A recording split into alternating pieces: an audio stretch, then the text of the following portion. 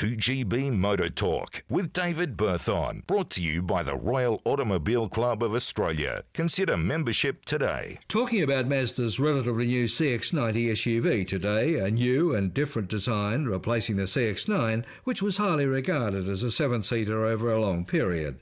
The CX-90 moves up into luxury territory, the range kicking off from $73,800, around $25,000 more than the entry-level CX-9. In fairness, the CX-90 is not necessarily the CX-9's replacement. Later this year, a smaller Mazda CX-80 arrives, which is much the old CX-9 shape.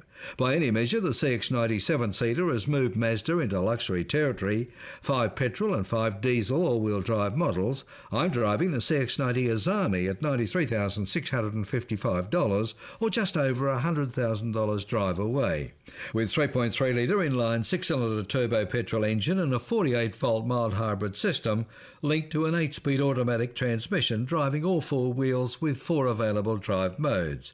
Can Mazda move so much upmarket? Perhaps not. Just 86 CX-90s left showrooms in January, whereas the same month last year Mazda moved 340 CX-9s. Certainly, in terms of build quality, features and specification, the CX-90 offers a lot, but with such hefty price increases it really needed to.